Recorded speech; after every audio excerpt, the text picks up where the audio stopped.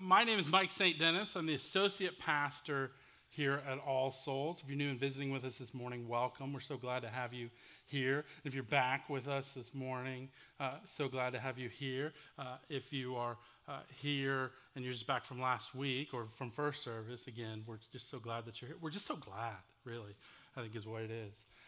My responsibilities, the associate pastor of building, and that's not just the physical building here, but of really spiritual formation. How do we grow? How are we shaped? And I love that this is my job because I'm very interested and curious about that. I want to grow. I don't want to be the same tomorrow that I was today. I want to be transformed and made new, and maybe you do as well. We're in a series titled Teach Us to Pray. A sermon series for this period of Lent. So we're going to go through a few more weeks. And along with the sermon series, there's a study guide available on our website. Many of our small groups are going through the study guide. A lot of folks are going through it on their own. And it's not really study so much as it is practice, right? So it's just exposing ourselves to different aspects of prayer, different benefits of prayer, different types of prayer. The one that I'm sad we did not include is in seminary. I had a handful of Korean Presbyterian friends in our seminary and going to church with them. And I remember the pastor getting up and saying, "Let us pray." And they all stood up and they all prayed out loud together. And it was chaos, but it was beautiful. And it was awesome. So maybe at the end, if we have time, maybe we'll practice that or not. Teach us to pray. With the spiritual disciplines and something like prayer, I talk to one of my things that I like to do, I'm passionate about, is I like to reach out and follow up with folks that I haven't seen in a while, to connect with folks, to stay in contact and community. For me, in a sense, what we're doing is kind of bringing the church to those, whether they can't come because of a physical ailment or distraction or work schedule, or they're just kind of out of step, out of touch, and they don't know kind of what God is doing in that season. And as I come alongside, routinely, folks will share with me, I really need to get back into church, and I really need to get in the Word, and I really need to pray. And all the time, when I hear that from people, I start to laugh. Because I tell them that's like starting out on a journey into a brick wall. If it's all about what you're going to do, you're not going to go anywhere. The spiritual disciplines and the practices like prayer, our emphasis in this season is not on what you can do differently in prayer. It's not about the way that you're going to form your prayers differently, and it's all up to you to make something new of yourself. But to practice prayer, along with all the things that we do, to recognize that what we do impacts and changes us. So it's not you changing yourself for the practice of prayer, but what are the ways of prayer that form us, that shape us, that bring us into the life of God, that transform us into the people of God, into His children, according to His design. So as we talk about prayer again this morning, if you think about all the things that you're going to do differently in prayer, you're kind of missing the boat a little bit. And instead, I want you to think about what is God inviting for me to receive in prayer? What is He inviting to me? What kind of work and invitation does He have? Now, certainly, grace and the work of God is not opposed to effort. But we have to understand that effort is a lot of times just coming back to Him and letting Him do the work. It's surrendering. It's getting out of our own way. It's recognizing that everything in life is pulling at us and calling us and seeking to direct us and saying, God, unless I let you direct me, I'm going to end up in a place I don't want to go. And so prayer is a way that we surrender to let God work on us, to transform us, to be present with Him, that we might be built up in His likeness, that we might feel His calling and His sense of leading for where we bear that likeness in the world, so that the world might experience the peace and the joy and the hope and the renewal of the life of God. Specifically, our topic this morning is the practice of prayer as giving thanks. And I'm saying giving thanks. I might slip up and say Thanksgiving, but I don't want you to think of turkey and fall asleep on me. So hopefully I'll be able to say giving thanks to God today. And when I think about giving thanks, I kind of laugh that I'm the one up here preaching, but it's spring break, and so it fell upon me to come up here. And I think about that because I'm not a very grateful, thankful person. And it's not that I don't want to be, and I would say I'm way different than I was before. It's still hard for me, but God has changed me and shaped me in a lot of ways. And so I've grown more thankful. I've been formed by his work to become more thankful, but it's still not natural to me. And so for a long time, I've looked at other people who kind of thankfulness really came easy to them. And you know the type, the encouragers, those who have a word of affirmation, those who are quick to point out something good that's been said or done. If I could count all the emails I have from you, Leslie, about how you've thanked me for different things. I was talking about Taffany this morning. I used to sit in staff meetings with Taffany and have Taffany be so grateful and thankful for all kinds of things. And I was like, well, why yada? And in reflecting on giving thanks today as a skill, I started thinking about my own formation, right? How I have grown up or grown more immature in my life, how I've been formed or malformed. And I recognized something that was kind of ingrained in me, both in my home life growing up, in the circles I ran with, and then also in my church life. So when I was growing up, we kind of thought that joy and thanksgiving and affirmation, all these kinds of things, they're good things, but they were kind of like the easy things, the low-hanging fruit. You know, like anybody can point out something that's good or celebrate it or give thanks. Anybody can do that. But real maturity, real transformation is, can you point out what's wrong with everything? Can you do it accurately? Can you be mean in an accurate way? Can you deconstruct the right things? Can you be against the right things? And so in my life, I kind of adopted that and took that on, and it has killed me and crushed me. But I've had years and decades of practicing it, and I continue to kind of go back and think, this is the way I'm going to make my life whole. This is the way I'm going to connect with God and connect with others, is by accurately knowing what's wrong with everybody and myself and sitting in it. I got a good Presbyterian upbringing. But what I've realized over the last, 5 or 10 years, what God has been doing in me is he's been bringing me back, not to me and what I know about what's right and wrong in the world or in myself, but he's brought me back to himself. Kind of always knocking and asking me, do you see what I'm doing? Do you see my presence? Do you see my power? Do you see my promise? Where's your attention? Is it on yourself or on others, or is it on me? What has your heart? What has your thoughts? What's given shape to your actions? And so this is the question before us this morning, but it's not the only question. You see, I knew when we started a series on prayer, we were going to get to some hard questions about ourselves and about prayer life. And one of those hard questions we've got to deal with and answer today. But I'm confident to say, it worked out first service, that theologically we are ready to answer this difficult question. And so I'm going to pose it to you here at the start so that you can ask yourself, how would you answer this question? Where are you at this morning? The question is this: when it comes to practicing prayer as giving thanks, are you required by the law of God to fold your hands, to bow your head, and to offer thanks before eating breakfast, or does that only apply to lunch and dinner? Now again, like some of us grew up, by show of hands, like some of us grew up in the faith, and we're praying before breakfast and before the snacks and before all the meals. And then some of us were kind of late adopters, and we're like, I don't really see the point. But there's other questions to consider too. Along with, do you pray before breakfast? Does it change your answer if the breakfast is hot or if it's cold, right? If it's hot, you're probably more inclined to go ahead and do that. But then the next question after that is, do you pray, as we often do before the food, to bless the hands of the Lord, of the people who prepared it? What if those hands, all they did was rip open the Pop-Tart packet? Is there a blessing that needs to be given?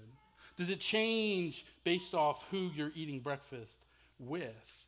I'm a pastor, so I have a lot of occasions for meeting people for breakfast or coffee in the mornings, and it really does seem like we have a lot of people who are praying before breakfast, at least when the pastor's around. This is our posture towards a lot of prayer and even giving thanks, at least for me. This posture where we kind of look at that, we don't get it, we don't know what God is up to, we don't know what he expects of us or what others expect of us. And again, I want to submit to you, that's the wrong questions to ask. The question to ask is, what is God up to when he feeds you in the morning? What is God up to when he starts your day? What is God up to, and how do we receive it? How do we be with him? If we're going to answer these important questions about when and how to pray and when and how to offer thanksgiving, giving thanks, we've got to first consider why the practice of giving thanks and prayer is so important, why it's commended to us so many times in Scripture. And then two, what impact does it have on us? If we do obey and follow, we practice the way of Jesus, and we open ourselves up to giving thanks and prayer, how does he shape us? How does he bring renewal? What does he want to form in us by the practice? We're going to look at Psalm 100 this morning, and I'm going to read it through 2 times because it's just 5 verses. And it's a call to worship. My Bible titles it, A Psalm for Giving Grateful Praise. And we're going to read it through a couple of times. And then as we move along, we're going to see how it shapes us and how this idea of thanksgiving and prayer, why it's so important and how it impacts us. So as I read it through for us 2 times, let the words wash over you. This psalm would have been said before the assembly of God's people in Israel. Outside of the tent of meeting, the call that would go out to them to come and enter into his presence with joyful songs, with glad hearts. May it invite us similarly into the presence of God this morning. Shout for joy to the Lord, all the earth. Worship the Lord with gladness. Come before him with joyful songs. Know that the Lord is God. It is he who made us, and we are his. We are his people, the sheep of his pasture. Enter his gates with thanksgiving and his courts with praise. Give thanks to him and praise him. For the Lord is good, and his love endures forever. His faithfulness continues through all generations. Once again, this call, a psalm for giving grateful praise. Listen to the words of Psalm 100. Shout for joy to the Lord, all the earth. Worship the Lord with gladness. Come before him with joyful songs. Know that the Lord is God. It is he who made us, and we are his. We are his people, the sheep of his pasture. Enter his gates with thanksgiving and his courts with praise. Give thanks to him and praise his name. For the Lord is good, and his love endures forever. His faithfulness continues through all generations. This is the word of the Lord. Thanks be to God. And now, God, we ask that by the power of your Holy Spirit and through the grace of our Lord Jesus Christ, God, you would open our eyes to see, our ears to hear, our hearts to feel, our hands and feet to follow in thankfulness all that you are doing today for our sake and for the sake of the world around us, for your glory and for our joy. Amen. Amen. The first thing that we notice in this passage, and in picking the passage, this was one of hundreds of options of places in the Bible to choose to talk about Thanksgiving and praise. But you'll notice here in 5 verses, thanksgiving and praise is only talked about one time. Enter his gates with thanksgiving, his courts with praise. Again, give thanks and praise his name. This passage here is not just about thanksgiving or prayer, but it's about worship. It's a call to worship, to gather together. And if you know the passages in the Bible where over 350 times we're called to give thanks or to give praise, you'll know that the two are fairly synonymous. To give thanks and to give praise is really kind of takes the same mechanics. One, receiving something that causes you to give thanks or that causes you to give praise. So receiving something that's praiseworthy or that's good. Feeling, sensing, receiving it in yourself and being moved in such a way to express it back. Whether you give thanks or you give praise. And to give thanks is just another form of giving praise and offering and acknowledging something that is good outside of you. And even the reception and being able to see it is a way of receiving it and offering that praise and thanksgiving back. But just like our passage here where thanksgiving and praise are synonymous with one another, the idea of giving thanks and praise is also synonymous with worship. Over and over again, when the call to give thanks and praise goes out to God's people, the vast majority of the time, over 95%, is in the context of calling the people into God's presence. Calling God's people into worship. And we know that that's what worship is. We are gathered here today not just to have friends in fellowship with one another, not just to sing good songs, to hear praise offered up for the world, but we are coming because we want to encounter the living God. We want to come and be in his presence. And over again, the call of worship that goes out to the people near and far, those in the faith and outside, is the call to come and know the God of the universe, to be moved and to respond to him. Shout for joy to the Lord. Who? All the earth. All the earth.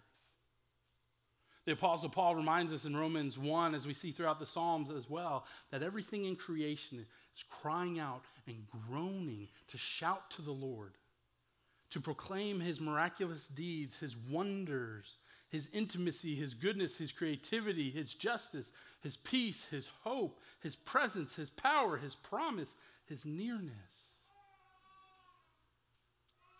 The invitation to come and practice prayer of thanksgiving is to let that message meet us. All the songs, all the works of God, his fingerprints and evidence, his presence, to receive it. To give thanks and to give praise, these are synonyms. And to give thanks and praise is a synonym with worship. So then what is worship? What is worship? Worship comes from the Old English word, and anytime you have an Old English word, it's probably fun and good and better than whatever our version of it is now. But the Old English word for worship is worth shape. Worth shape. To be shaped by the worth of something. My first Sunday here at All Souls, I'd grown up all my life in the church, and that first Saturday in January of 2012, I showed up with my tie on, my shirt tucked in, my finest slacks, and a jacket. And then I was in the parking lot and saw everybody walking in and said, "What have I done?" I had shaped my life and grown accustomed to practices, to values, to knowing the expectations, to knowing the value of coming together. And then I was shaped differently by the reality that was here. I had one set of expectations that then God kind of opened my eyes and changed, and I'm so glad that he did, because I love wearing shorts and flip-flops. Worship is to be shaped by the worth of something, and you are being shaped constantly. There's an illusion in our society that those who don't practice religion don't worship anything, but it's false. Because we're all being shaped by the value and the glory and the hope and the peace and the promise of rest and the promise of security and the promise of belonging and the promise of loveliness, the promise of goodness and the promise of justice. We're all being shaped by something because we need all of those things for the sake of our humanity, and not just ours, but for the world. So the question is, what is giving shape? What worth? What value? What likeness? Give shape to your thought patterns. Give shape to your emotional responses and engagement with the world. Give shape to your actions. The Bible says you cannot serve two masters, but it implies you're going to serve one. So who is it? What is it? How do you know that you are showing up to be with the person of God, to be shaped by his likeness, to be formed by him, to have his worth shape and transform you? All his promises, all his power, all his presence. How do you know when you've gotten off track? What do you slip into? Where do you go? I told you at the beginning, where I go is these expectations I've practiced my whole life, that the good life, the obedient life, the life of flourishing is rooted in my sense of responsibility and in my performance to obey God, to solve problems, to show up and fix the world. This idea that God gave the plan and he passed it on to me, and now it's up to me to get it done. And I can tell you that rather than drawing me closer to God, it became an obstacle and a barrier to receiving his life and being transformed. Over and over again, I would sit there trying to come up with an idea of what God expected of me, what others expected of me, what I expected for myself. And then I was a prisoner serving a master who I could not satisfy and who could not satisfy me. So then I tried something different. And instead of living by my own expectations, because that seemed selfish, I decided instead I'm going to live for the expectations of everyone else. I'm going to be what they need, what they want. I'm going to solve the problems they think are valuable. I'm going to go along and find my glory and my belonging somewhere. And when I tried to do it according to my own values, I didn't get there, so maybe I'll try somebody else's. Guess what? I didn't get there that way either. But God found me along the way. He didn't leave me where I was. I'm not yet who he wants me to be, but I'm better than I used to be. Because I have learned, as he has taught me over and over again, to come and meet with me, that my life is not my own. I cannot bear fruit on my own, but the call for me is to abide and remain with him, and in him I will bear much fruit. The call of all believers, as we saw in previous sermons here, the call of believers, the first work, the daily office for all people is to shout for joy to the Lord. The design that we need is every day to come and to see him. It's the only way to be made new, to have hope, peace, joy, any of these positive things. It's the only way to actually love somebody else, not for your own sake, that you would feel good about yourself, or for their sake, but for the sake of God's glory and all of our joy. We've got to see what God is doing. That has to become our attention and our focus. You're going to worship something. You're going to be shaped by something. What is it?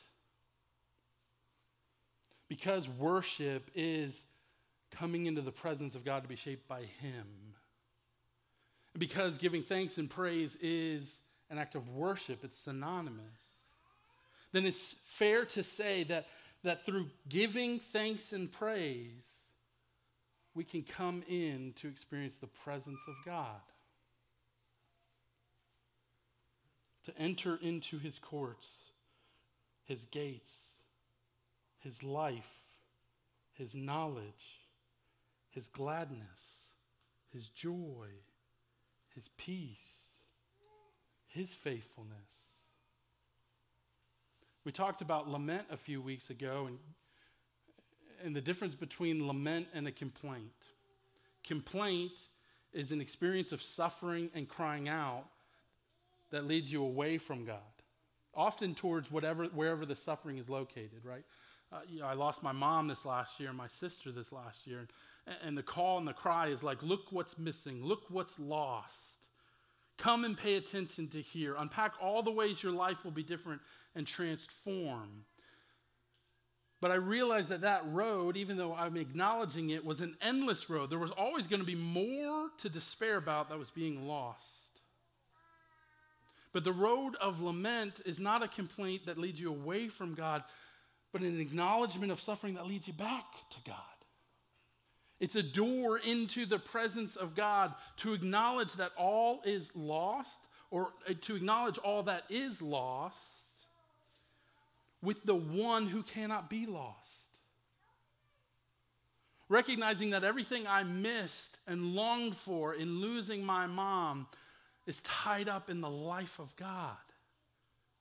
What I treasured about the loss and the suffering and the life that we had together was just a picture, a reflection of who God is and all that's in store for me in his presence and in his power, where all things are made new.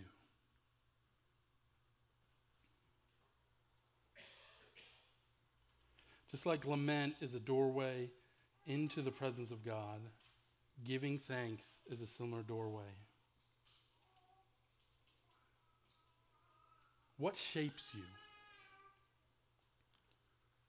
What shapes you? And this isn't like a philosophical or an existential question. The question is, what did you think about the first 10 minutes of your day?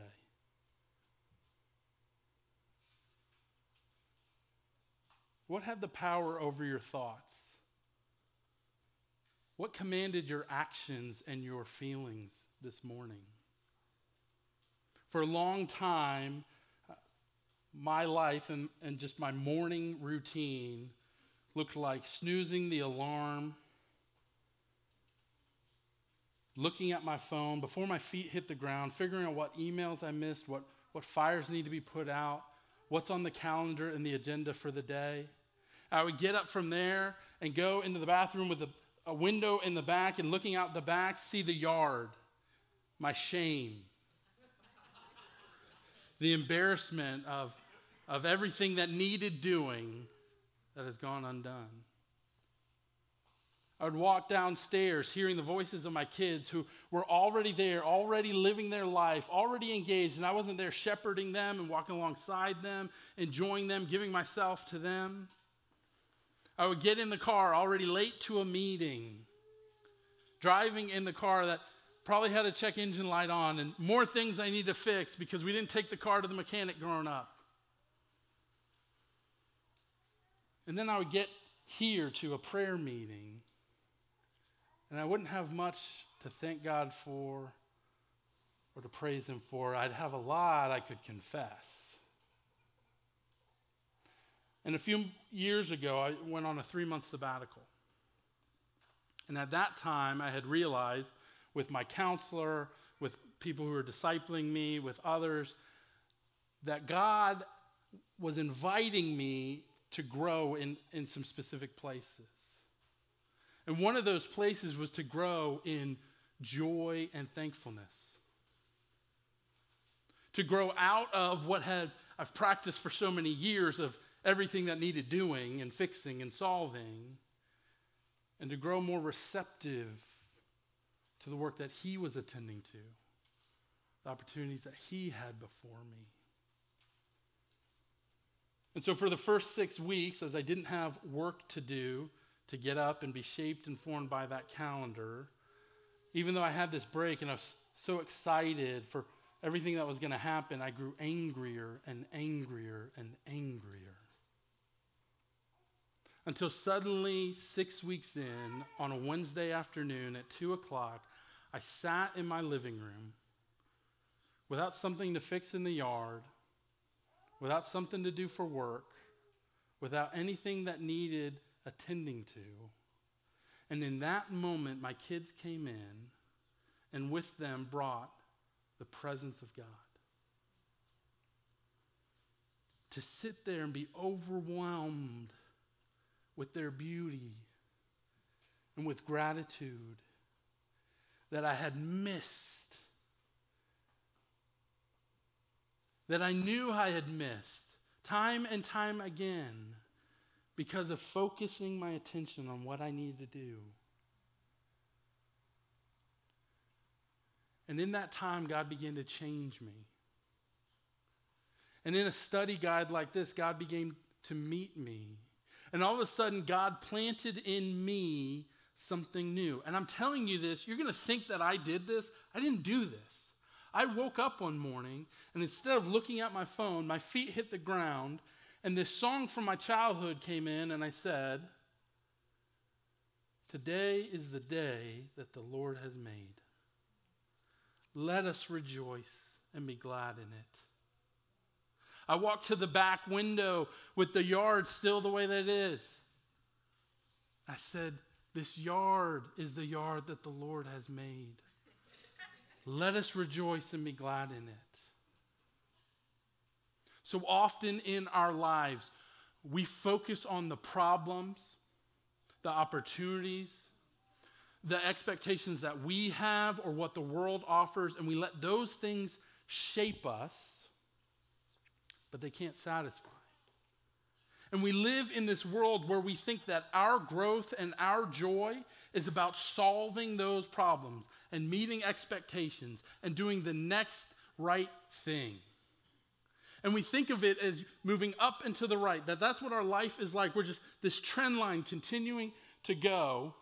And so we expect that the way that we're going to get there is by fixing the things that are right in front of us. The things that we see or that others see. But what God did for me in meeting me in a place where I didn't know how to give thanks or to give praise or to pay attention to him, he just shouted a little bit louder. He used the songs of my childhood. He used all these things to come and cry out to me one more time, to plant his delight and his life and his presence in me so that I would have something to be thankful for. This is the grace of God. In our passage, you see all these commands, right? And it's commanding both our feeling life, we should feel like. We should feel joy. We should feel gladness. We should feel thankfulness and praise. It commands our actions to shout, to worship, to come before him, to know, to enter his gates, to enter his courts. It tells us what we should know and practice and attend to, giving shape to our thought life. But one thing we have to understand about worship and giving thanks is it's not like giving thanks to other people. Did anybody have a mom who would fix a meal and then come over and say, "How is it?" Anybody, people, you're around people who kind of want to, they're opening up to be affirmed, they're fishing for a compliment, they want to be acknowledged and shared. Hey, did you notice what I did over there? God's not like that. God's not fishing for your praise and thanksgiving because he's not sure whether he's done a good job. He's not fishing for your thanksgiving and your attention and your praise because he's lonely or he's sad or he's empty of glory. So when he calls us to come into his presence and to offer up thanksgiving and prayer, it's not for his benefit. It's for ours. That we will be shaped and formed by something else. The very life of God. To be carried with a song in our heart. To be filled up with delight and peace and hope. All these things that can only come from God. So that when we go out into the world around us that is equally tired and hungry and burned out and lonely and empty of glory and suffering, that fountain of life that fills us up would flow out to others. When you are being shaped by anything but the life of God, there will never be enough for you or for everybody around you. But when our communion and our practice is to show up and listen, to see what God is up to, that's when transformation will happen. There's a command that Jesus has in the Sermon on the Mount in Matthew chapter 6 that we have all neglected. He says to his audience, consider the birds of the air. See the flowers of the field. Paul says, listen to the trees and the rocks. We just sang, if the universe and billions of stars will cry out to you, so will I. But not if we don't listen. The first step of practicing prayer as thanksgiving is to see, consider, listen. Look around you. Over the last couple years, we've been practicing silence and stillness in different pockets around the church. And I know it's this weird thing because it doesn't fit the Reformed faith to sit in silence and stillness. It's an older tradition than the Enlightenment in our Western culture. But one of the things that I'm moved by over and over again is that we can sit with one another in silence and stillness, not because any of us have done anything to earn it, but to sit and practice the grace that though we are still, God is working. He neither slumbers nor he sleeps. In our lives, if we are building the houses of justice and peace and hope and security and faithfulness and holiness, and we are doing it in our own strength, we are laboring in vain and wasting our time. But if we see where God is at work and present with us, because we've seen it and we've heard it and we've offered him thanks and praise, now we are plugged into the presence of God that can form us, call us, invite us, and empower us for all that needs doing in the world. The two questions, the practice that I want you to practice this week, and you'll see it in the prayer guide, and it's what we've just touched on. The first thing that you need to do, the first call, the first invitation is in your calendar. It's creating a little space. It can be 2 minutes at the beginning of your day. How many of us go to bed thinking of all that we accomplished and all that needs doing the next day? One of the invitations we saw in Prayer's Rhythm a couple weeks ago is to give all those things back over to God, that we receive the relaxation and trust that is in his hands, to simply pray, Jesus, Son of God, I'm a sinner, have mercy on me. Tonight when I sleep and tomorrow when I get up, for all that I've done and left undone. But I am yours. You made me. This is the guy that the Lord has made. And I can delight in that, not in myself. So I want to encourage you today and this week to just put some time in your calendar. Set an alarm on your phone. Create the space. And start with anything. Consider the birds. Consider the flowers. In COVID, I would sit in my garage and open up the door, and we would have our Zoom meetings on. And across the street, out in my garage, is a big old tree. And I sit there and watch as the wind will blow, but it doesn't come down. And I got into this habit because I was so convinced that I'm so consumed with myself and I need to be open to God the way he's coming to me, that I sat there one day and I stared at the tree, missing phone calls and appointments and all this kind of stuff, until the presence of God was in that tree. The presence of God who sustained that tree over tens or hundreds of years, through every storm and season, through every pruning and lying dormancy, to bring the leaves back again and the life back again. That tree knows the Lord. You and I can know the Lord in the same way. But not if we don't listen, see, consider. The next thing that I want you to do is not just practice thankfulness for those things. Do that first. That is the first part. But it's not just thankfulness as if we really just had a better attitude, everything right here would be better. But it's that attitude that leads us, like Jesus teaches, consider the birds. They don't work for their food, yet the Father feeds them. The fields don't adorn themselves in glory, yet God has laid out splendor on them greater than Solomon's house. So to consider and see these things you're thankful for until they lead you to God.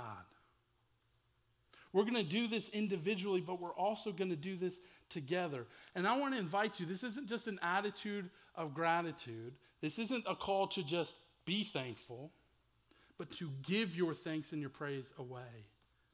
Write it down.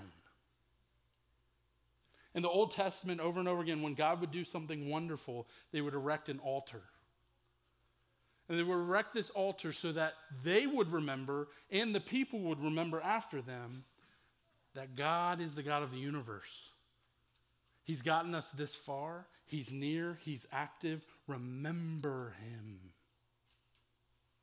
When you write down in a journal, when you send a thank you note to someone, when you get it from your head and your heart out into the world, when we sing and shout and gather together, when we pray, when we sit in silence, when we do all of these things, we erect in the physical world these altars, remembrances of God's goodness. And they become the foundation for everything that's next. That's the practice, but I want to leave you with this picture. Everything in your life is going to try to shape you. Everything. If you tell me and show me somebody who's sunken into deep despair or melancholy or into a place of doubt, it's never those things on their own. We can look at calendars, we can look at expectations, we can look at values and see what voices have captured our hearts, have captured our relationships, have led us astray. One of the things in marital counseling, it's kind of cliche, but it works and it's biblical. When there's two people who are in great conflict with one another, they're being driven by the lies that they're believing about who one another is. They're not in reality anymore. And the invitation and the practice is to come back into reality by acknowledging and affirming and giving thanks. Over the last couple weeks, as we've talked about the practices of prayer, what keeps coming up is it's my kids, or it's this relationship I'm in, or it's this coworker. There's a place of conflict.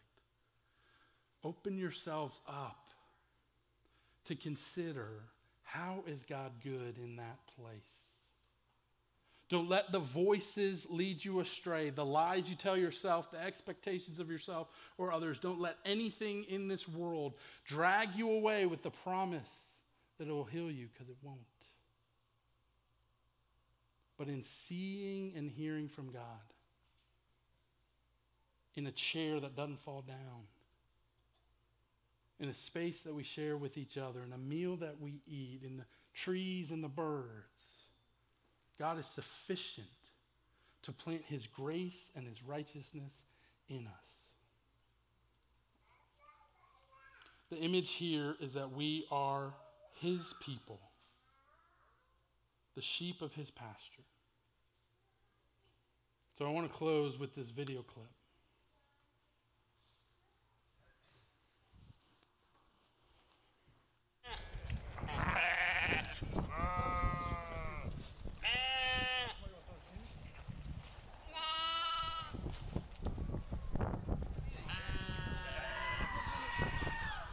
С этой стороны, против солнца.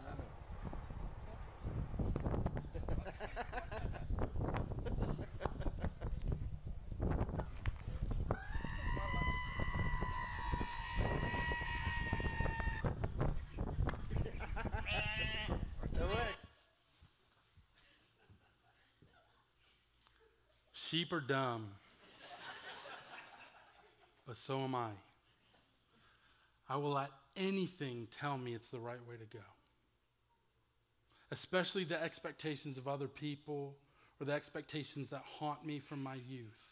The wounds, the pride and the shame. And all of these things are just empty pits. But we believe in a God who pulls us out of the pit even when we run and take off and we think we've got it this time and we end up back in the hole again. So the invitation is to be near to the shepherd. To come near by acknowledging his common graces, his general graces, the air that we breathe, the food that we eat, even our breakfast cereal. And to let that lead us deeper into his presence, that we would be transformed, that his likeness would penetrate us and invite us to work for justice, to work for rest, to work to mend relationships, to offer praise and thanksgiving to those who have wronged us, those we're believing lies about. And in that way, we enter into this promise that the Lord is good. It's his love and not your effort that endures forever. His faithfulness will continue through all generations. He's pulled you out of the pit. Walk alongside with him. Pray in thanksgiving. Amen.